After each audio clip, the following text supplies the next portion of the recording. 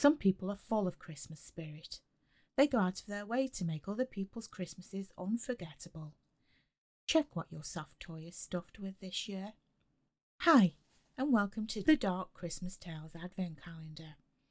This tale is called Toys, written by Angela Blythe and read by the author. Settle down by the fire, get something warm to drink, and listen to my tale. You should all know how it ends by now. Everyone does. But you won't know what really happened. They kept that part secret. It was a couple of days before Christmas. I'm an airline pilot, and I was scheduled in for a flight to New York. It was to be my last long-haul flight before the winter break. I'd worked through Christmas other years, so I was glad to be having the full 10 days off. I fly out of Manchester, and sometimes, especially when I'm a bit early, I like to walk through the departure lounge.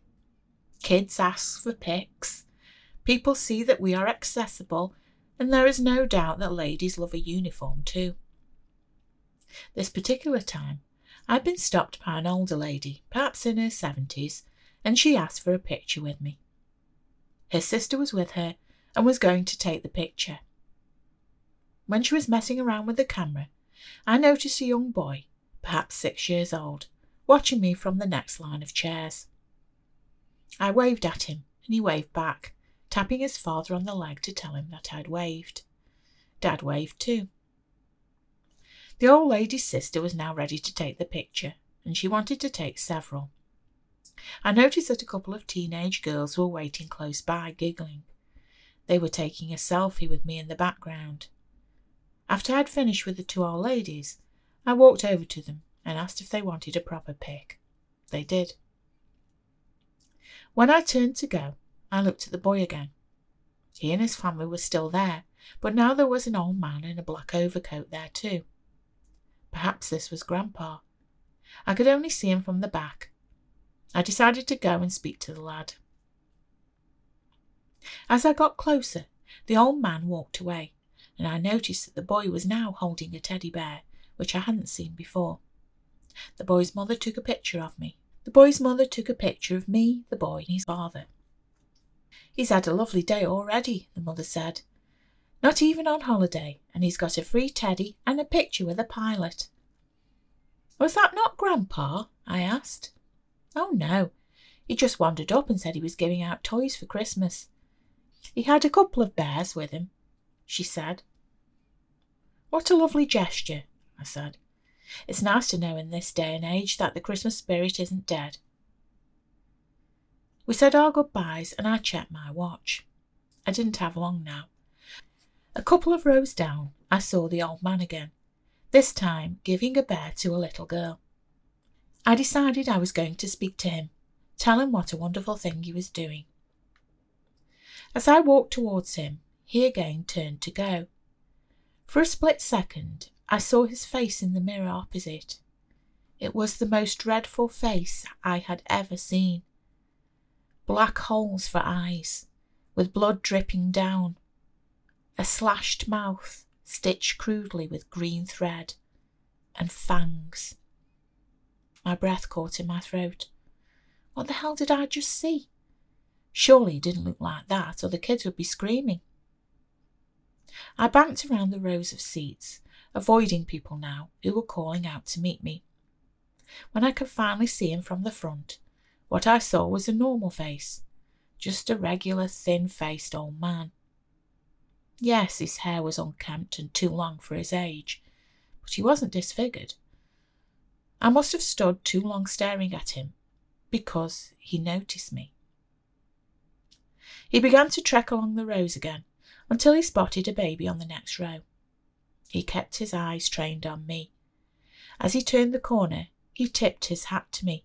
Then he flashed his true face to me again, and grinned. I stepped back.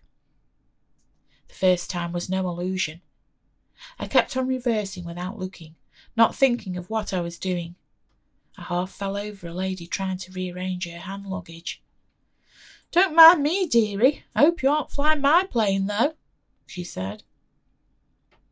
The lady jolted me out of my state, and I looked back for the man, but he'd gone. I walked in a daze towards the plane. I didn't imagine the old man. He was real, giving out toys. But why? He felt like a ghost, a demon, just something evil with an agenda. What was I supposed to do? Go and find each kid that had a teddy and rip it out of their hand? I took my seat at the controls with the co-pilot. "You're quiet," he said. "What?" I asked, surprised.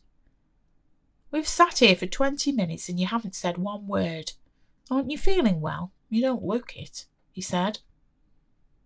I realised I didn't feel well now, and I felt bewildered. "No, I don't feel brilliant," I admitted.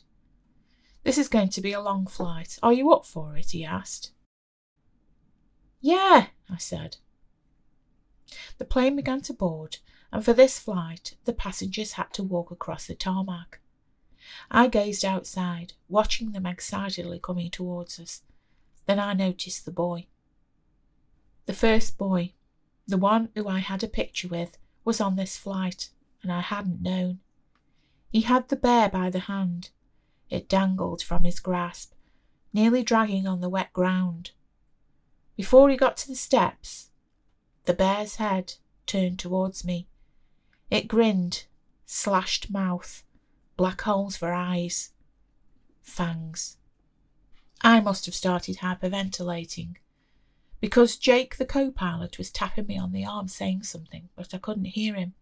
The blood was rushing so loud in my ears. I didn't want to be here. I had to get off. "Will, are you all right? Will, what's going on?" I finally heard him say. "I can't fly. I think something's wrong," I said. Jake immediately got up and called for another pilot. There is often one pretty close or one we can move around a bit. The most important thing is that an ill pilot doesn't fly when he has so many lives in his hands. Yes, probably the passengers would have a small delay, but at least they would get there all right. Jake got one of the stewardesses to accompany me back to the pilot's lounge. Once I was there, I felt exhausted, and I curled up, falling asleep on one of the sofas. An hour or so later, a distant bustling and noise started to rouse me out of my sleep. Something was wrong. I sat up. My heart was beating fast in my chest. I had known this. I had known in my bones that something was going to go wrong. I was alone in the lounge and walked warily towards the door and popped my head out. People were running this way and that, crying or shouting. Then there was an announcement saying all flights were cancelled and there would be further safety advice soon. Did someone have a bomb? Should I stay back in the lounge? I needed to know. I actually felt better than I had on the plane, even amongst this chaos. The place was overrun with passengers, panicking and shouting. One asked me what was going on, and I had to admit that I didn't know. Then I saw a steward running past us, and I grabbed him by the coat. "What's happened?" I asked. "3 planes have called in an emergency and have been diverted to land at the nearest airport," he said breathlessly. "All planes are grounded until they work out what the hell's going on." "What? Why?" I asked. "No one knows yet, but they aren't blowing up. The pilots have said that there is a fight or something on board and they need to land as soon as possible," the steward said. "What about the New York flight?" I asked. "That's still here. The replacement pilot arrived, but now they're stuck on the ground like all the others," he said. I still had time to save them.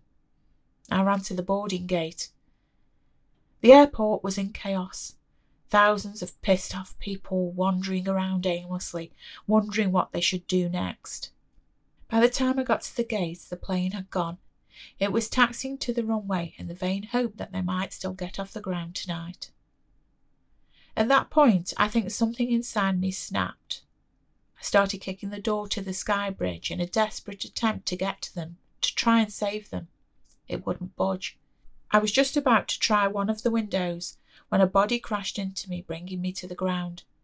I lashed out with my feet and my fists. I wasn't going to be stopped now. Some of my punches must have made contact, as eventually whoever was holding me down started to loosen their grip. I stood up, hoping to see the old man holding his nose in pain, but it wasn't. It was one of the desk clerks. I started kicking the window again. I had to reach the plane and save them. "Freeze!" a voice shouted from behind. It sounded serious. I stopped kicking and turned around. I was looking down the barrel of 2 guns. I tried to explain. I tried to tell them about the teddy and the old man. They wouldn't listen. No one would. Even when the first plane landed and they accessed the passenger area, they didn't believe me. And what did they find? All the passengers and the cabin crew were dead. It was only the security door that saved the pilots. They had to try and land the plane while listening to the screams and cries of poor souls on the other side.